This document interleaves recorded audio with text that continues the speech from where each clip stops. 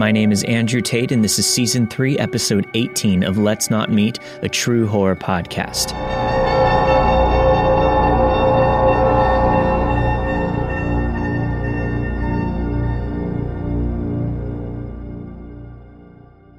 I'm a 21-year-old male. It was July 4th, 2019. I live in Kansas, in the U.S. At the time, I worked as a corrections officer at a maximum security prison on the night shift. The cell house that I was in charge of was the maximum general population, 1 man to a cell. This is where murderers, rapists, and overall the worst of society were housed. Before work, I was doing the typical American 4th of July thing, grilling, blowing up fireworks. I had a beer or two, having a great time with my now wife and family. My wife kept telling me I needed to just call in sick and take the day off without pay. I said no, because we were a little behind on the bills. I really wish I would have listened to her now. As the night went on, it came time for us to leave my mom's, and for me to go home and get ready for work. I took my wife home and dropped her off. Then I got ready for work. My wife's car was broken down, so she was stuck at home for the night. As I drove to work, which was about an hour away, I watched the fireworks going off all around.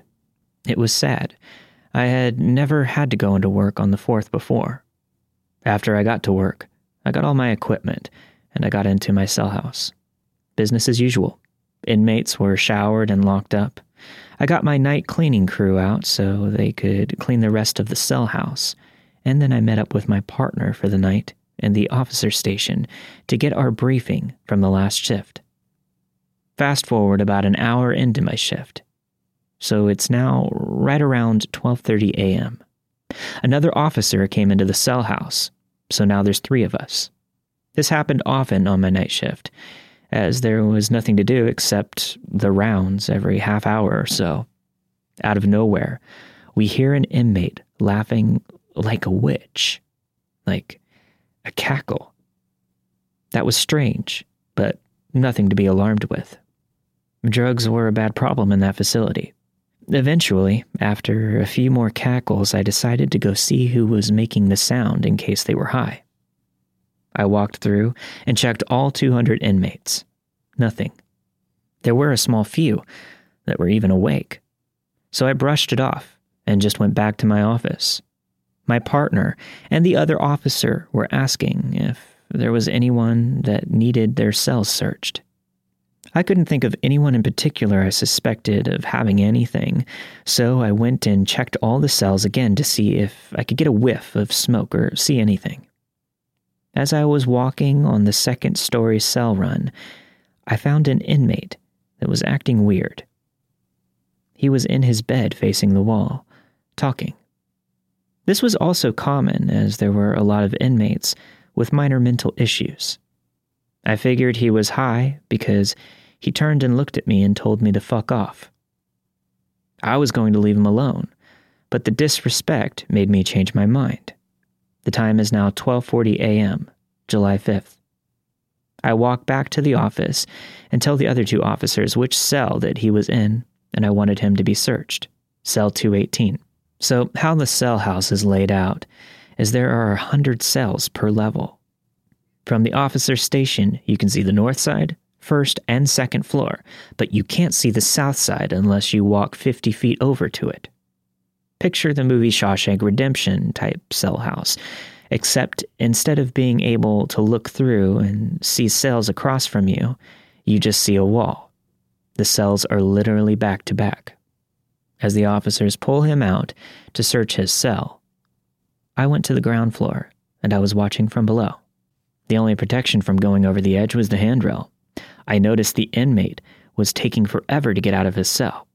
He came out in shorts and a do-rag, which is weird because he wasn't fully clothed. He didn't even put on sandals, just shorts and a do-rag, yet took 5 minutes to get out. That made me nervous. The inmate was 6 foot tall, 250 pounds. It was a muscle-bound dude. He definitely had size on us. So from the ground, I holler at him and tell him to come down to the ground and that he could use his phone or check his email. He declined my offer, which never happens.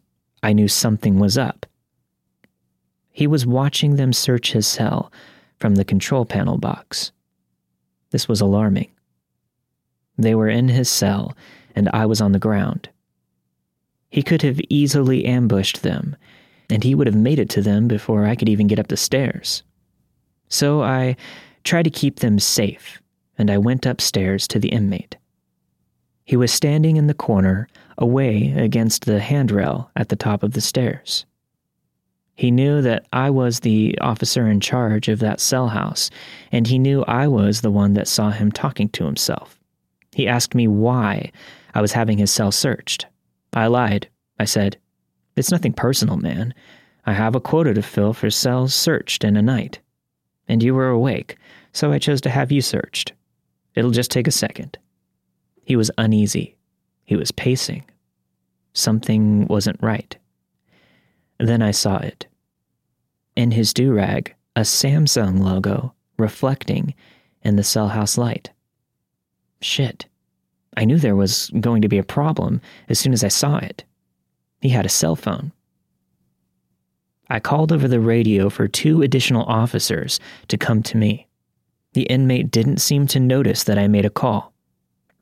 My supervisors responded saying 2 of them were on their way. Side note, at this time, only segregation officers had protective vests. So out of the 5 of us that were now in there, only 1 had a vest. I was not that one. The officers' names were South, McCormick, Collins, Sheffield, and me. The time now is 12:58 a.m. As soon as South and McCormick got up to me, I told the inmate to turn around and cuff up. South and McCormick were on the inmate's right side. I was in front of him. "Why?" he angrily asked me. I refused to give him a reason at first. After a few minutes, I had had enough. I told him, "Look, man, I can see the cell phone in your do-rag. You know you're not supposed to have that." The inmate then gets a defeated look on his face, but a fire in his eyes. His body relaxes and he slowly reaches up to retrieve the phone. But does he pull the phone out? No. He pulls out a 6-inch sharpened metal rod with ripped fabric wrapped around the bottom as a handle. Everything froze for me. I knew I was going to die.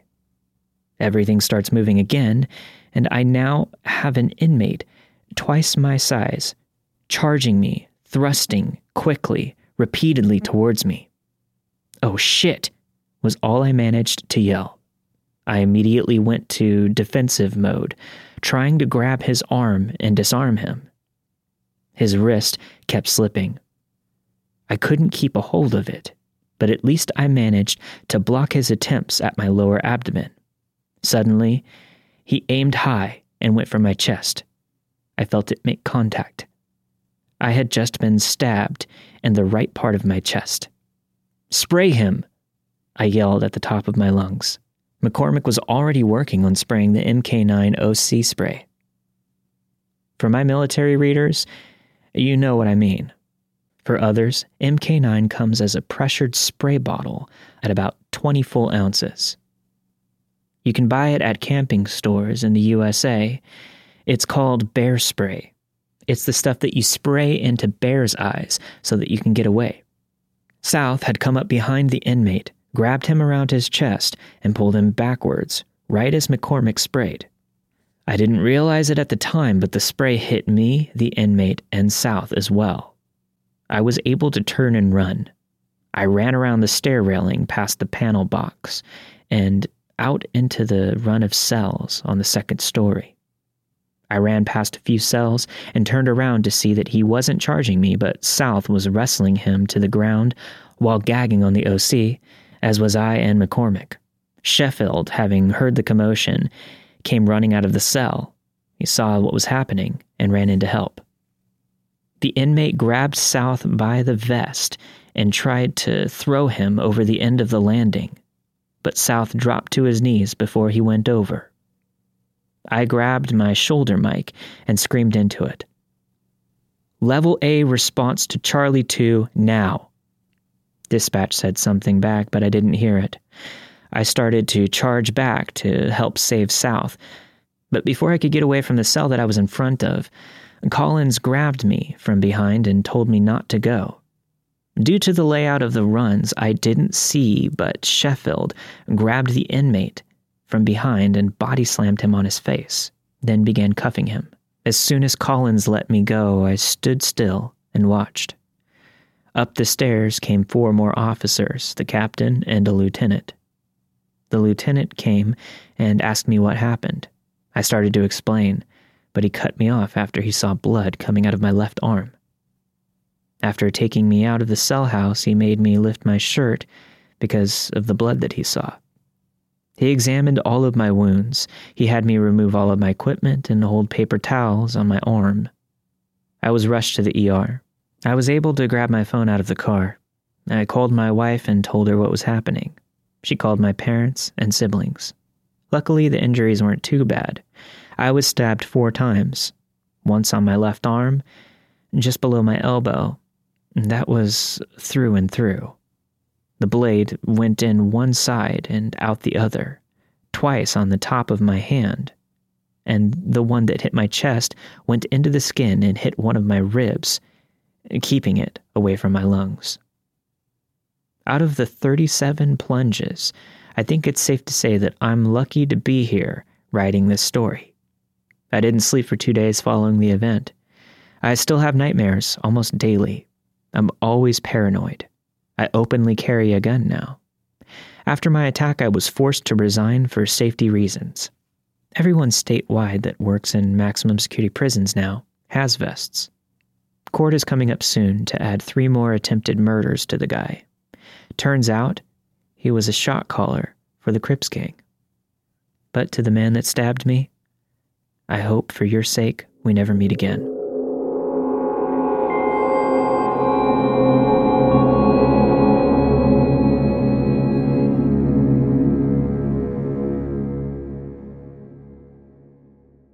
I've never really told this story, at least not completely, but it's something that I still think about from time to time, and it still haunts me.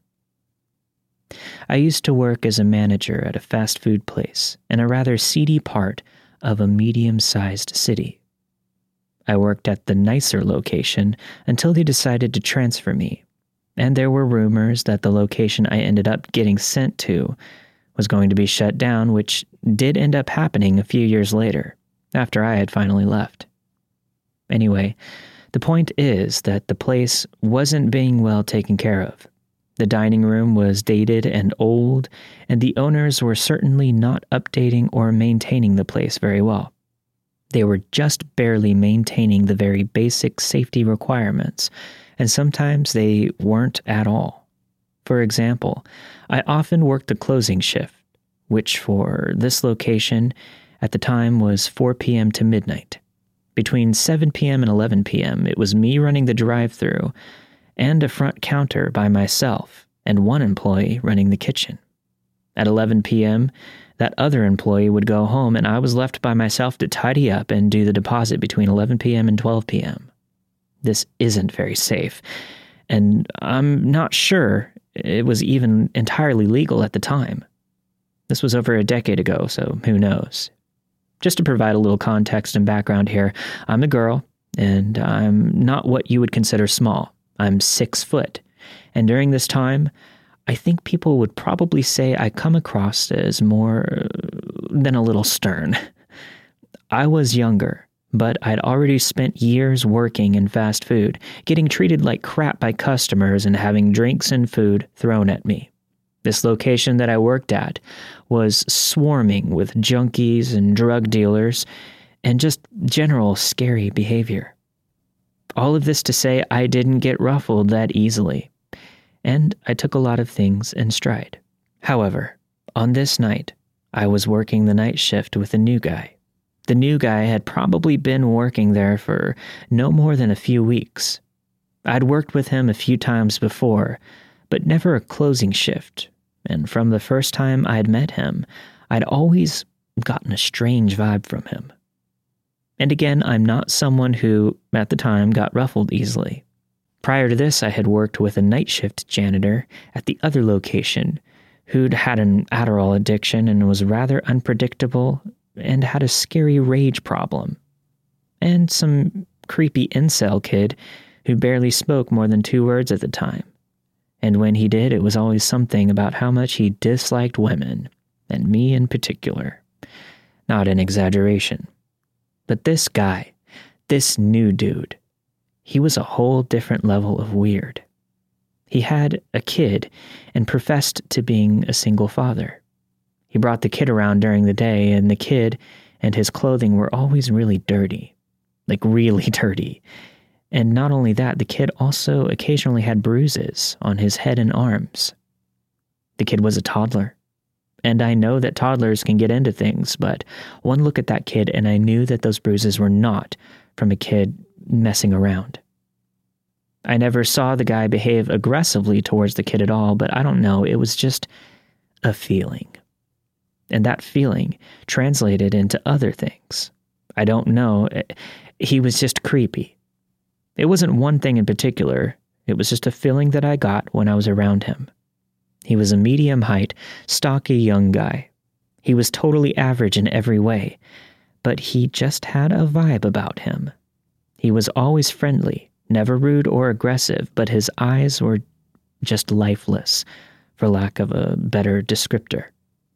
Anyways, on this night, I think he might have been called in to cover a shift for someone else. I was in charge of making the schedules most of the time, and I'm pretty sure I wouldn't have scheduled him to work a closing shift with me since I found him so off-putting. The first part of the night was fairly normal. I ran the drive-thru and the front counter, and he ran the kitchen between 8 and 11 p.m. He was talking to me on and off, between orders, telling me about his ex and how he'd come to be a single father. Apparently, the mother of his child had a drug problem. In hindsight, I think a lot of what he said was meant to inspire sympathy. He really laid the troubled tale of him and his son on thick. But, at the time, I just felt a little bad for both of them. Especially the kid, who I suspected was being abused. But despite being as stern as I was also definitely still young and naive when it came to manipulative people. He told me that he'd moved to the city and immediately had trouble finding work prior to getting a job at the place that we worked at. He said he'd been running out of money and he was behind on rent bills and didn't have any formula for his son. At the time, I think I was empathizing with him, and I said that it sucked. We were both working in fast food, and I thought it was obvious that neither of us had any money.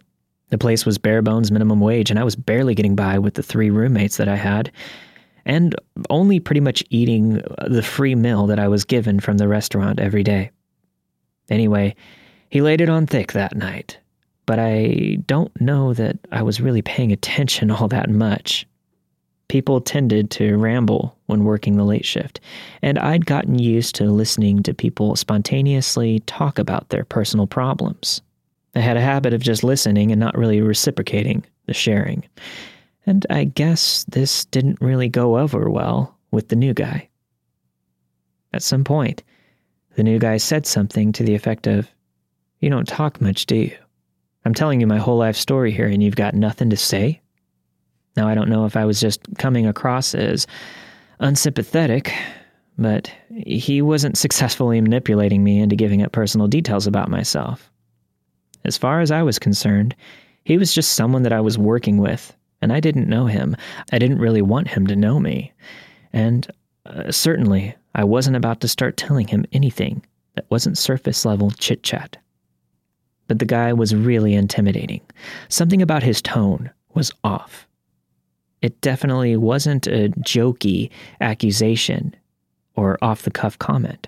I can't remember exactly what I said, but I remember that I just tried to play it off somehow. He didn't say anything more about it, but after that, the silence between us became a little tense. At 11 p.m., it was time for him to go home. The normal procedure was that the kitchen closer would tidy up the area, and an actual kitchen cleaner would come in a few hours later to deep clean things. In our case, it was a husband and wife team who did several locations, but they didn't usually come until a few hours after I left. So this guy was only tasked with a basic tidy, and then I would let him out, after which I would stay behind and prepare the deposit. But instead of this happening smoothly, this guy goes into the staff bathroom and stays there for a long while, like almost 20 minutes. I didn't know what was going on, nor did I know exactly how to handle the situation. It had honestly never happened before. People usually could not get out of there fast enough at the end of the night. Was he sick? Did he fall asleep? I don't know, but I honestly just wanted to get my work done and go home. He finally emerged and quickly walked to the door and left. I was relieved. It was weird, but I just shrugged it off and hurried back into the office to get done what needed to get done. Not 10 minutes later, I hear a banging at the back door of the restaurant. Loud, repeated banging. Normally I would ignore this. The back door faced an alley and was right next to a street full of bars and pubs. People leaving the bars and pubs often got the idea that banging on the door would get them after-hours food service because, well, they were drunk. So this wasn't necessarily uncommon. So I just ignored it, and I kept hurrying to get things done.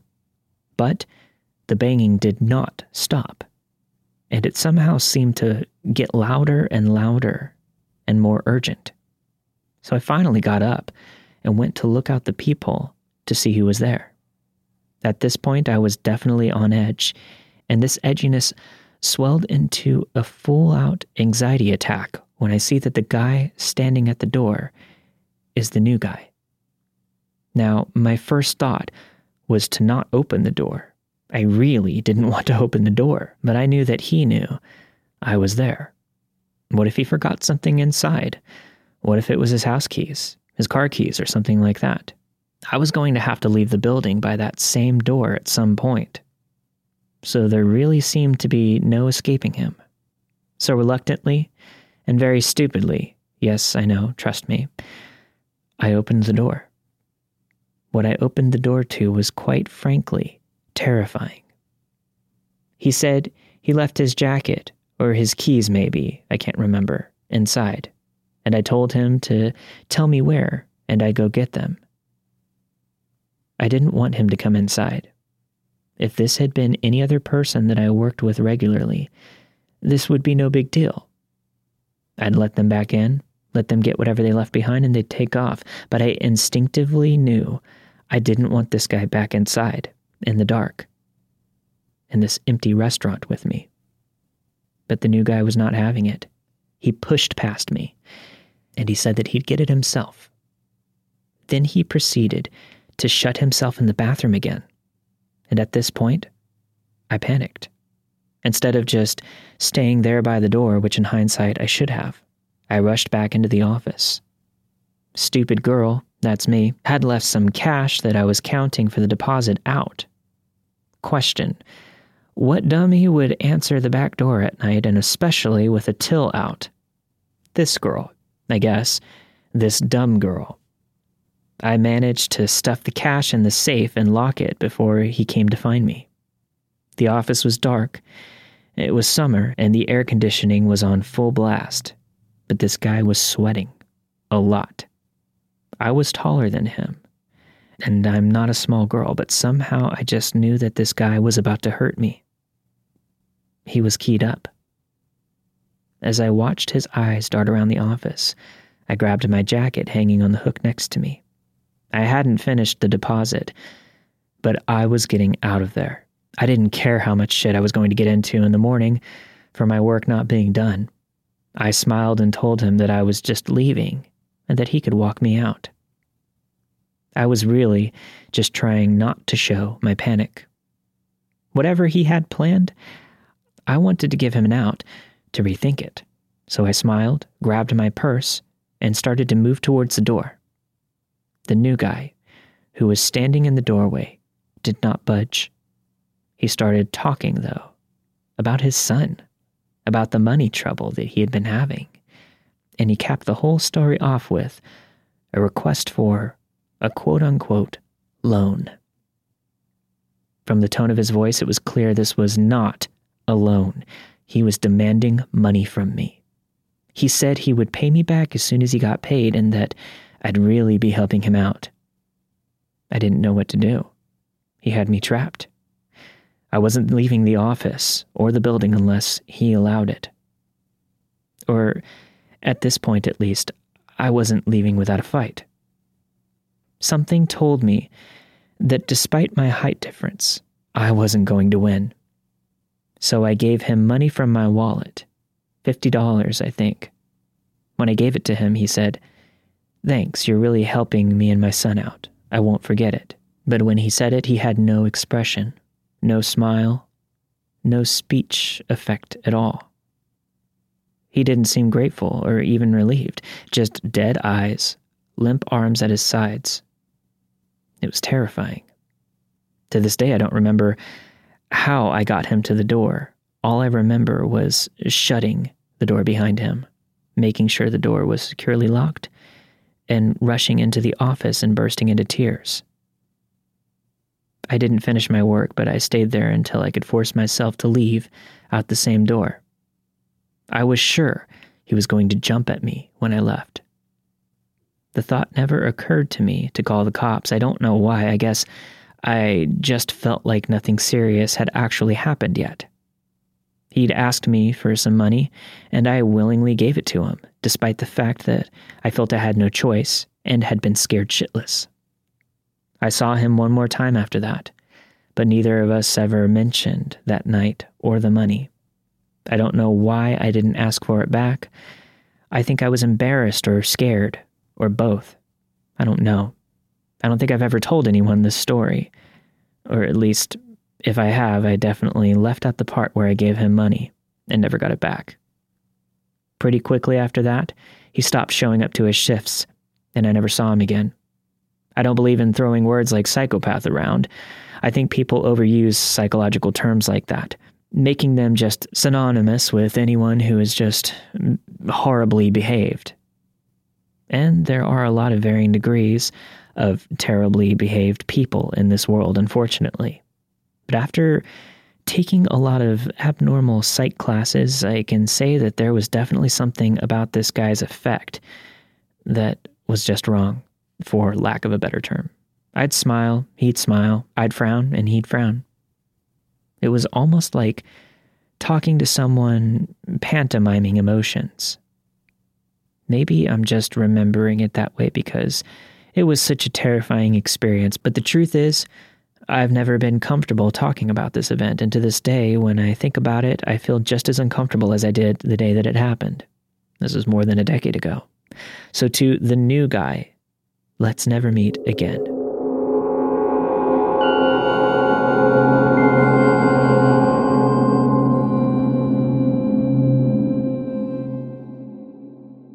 So a couple of months ago, my family of 4 plus 2 dogs moved into an old farmhouse in a village. The new house is a 10-minute drive from the nearest town, so it's not too far, but it's one of 2 houses in the area. The other house's occupants were in the process of moving out, so they were rarely home. There was hardly anything surrounding it apart from fields and the one tucked-away house and one road connecting us to the town. A few days after officially moving in there and unpacking most of our stuff, my parents had to go out to work. Their jobs usually mean that on weekdays, I'll have to wait until they finish work for them to pick me up and drive me home. On weekends, this means that I get to stay home unbothered until around the evening when my parents get home or my brother wakes up. He usually sleeps 16 hours at a time due to his quote-unquote crowded schedule or something. On this particular weekend, my parents decided that after work, they were going to visit a friend's house on the other side of the area. My brother was home, but He was determined to stay asleep and told me not to bother him under any circumstances. So basically, I had the house to myself for the whole day with no jobs or any work to do, apart from walking the dog and things like that. Around 6 in the afternoon, it was already getting dark outside, but not so dark that you couldn't see anything. Just dark enough that anything you could see was basically just a silhouette with vague features. I was watching YouTube in my room upstairs when I saw headlights of a car slowly making its way down the very long road towards our house. My first thought was that something was wrong, but then I realized that the car was probably for the other house next to ours, whose occupants were just moving out. Maybe they were coming to collect their stuff or something. Due to me not thinking much about the car, I just continued watching YouTube. Not even 2 minutes later, I hear my youngest dog sounding off downstairs. I instantly get the worst vibe that I've felt in a long time, so I decided the best course of action would be to go downstairs and investigate what was causing my dog to bark. Since no one had been downstairs all morning, all of the lights were turned off, and it was dark, apart from a few lamps in the living room. When I got downstairs, I looked to see where the dog was barking. It was out our window. My dog had stopped barking so much since I was there now, but just to make sure everything was fine, I looked out the window to see what was causing all of the distress. When I opened the curtains enough so that I could get a clear look out the window, I saw a car still running, sitting in front of my garden. It took a quick second, and the dark to also notice that the front gate to my garden was open. I then realized that a man I had never seen before was standing just beyond the open gate, surveying the house, looking through the upstairs windows, presumably for human activity. I stared in bewilderment at this person for what felt like a really long moment before he turned and looked into the window that I was staring out of. We locked eyes for about 3 seconds. He looked as shocked as I was. Not a moment later, he started running towards the car, and in my shock, I didn't know what to do but run upstairs and get my brother. By then, the dogs had made enough noise to wake him up, so I ran into his room and frantically yelled at him to come downstairs and look. By the time I managed to get him downstairs, the car had turned around and was pulling away. We saw the car speed off down the driveway, and we just stood in shock for a while before either of us spoke.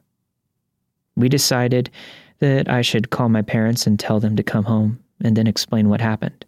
After about another hour, my parents were both home, and neither of them believed me, brushing it off as just someone that was lost.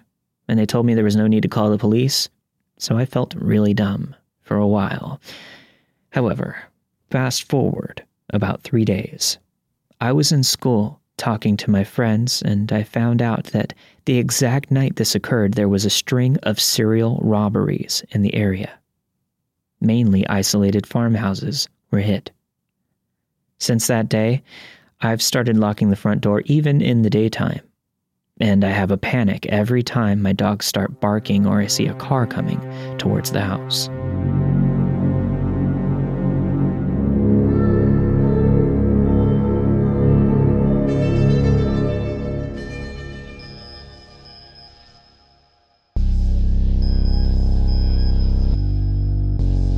Thank you for listening to this week's episode of Let's Not Meet.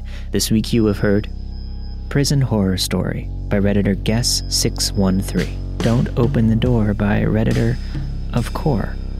And finally, Someone Tried to Break Into My House While I Was Home by a listener that asked to remain anonymous. There's a lot of new content going up on the Patreon over at patreon.com/Let's Not Meet podcast, along with the bonus episodes and one-shot single story episodes that I'm doing every single week. I've also began uploading All Deadly Things, the short-lived horror fiction podcast that I was writing and producing prior to getting back into Let's Not Meet. The first 2 episodes are available right now on the Patreon, and I'm currently writing episodes 3 and 4. Hopefully I can have those out to you as soon as possible. In addition, I'm also going to be curating some of my favorite old-time radio horror and mystery episodes from the 30s, 40s, and 50s. Now, this is something that I was doing in the early days of Let's Not Meet, so if you're a veteran and you've been around since the beginning, you're probably familiar. If not, head over to patreon.com/Let's Not Meet podcast this week to get your first old-time radio bonus episode. And don't forget, if you want to hear your story on the podcast, email letsnotmeetstories@gmail.com. I'll see you guys next week for a brand new episode of Let's Not Meet.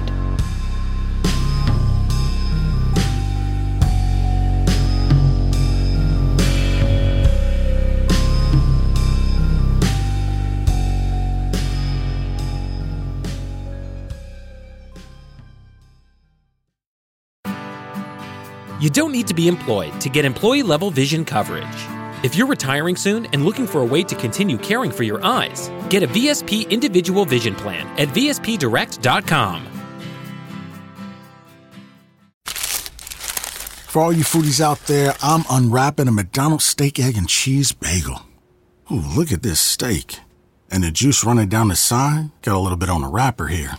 And then the fluffy egg and real cheese folded over the side, looking just so good. Grilled onions and a butter bagel too. Thumbs up for McDonald's steak, egg, and cheese bagel for breakfast. Love it.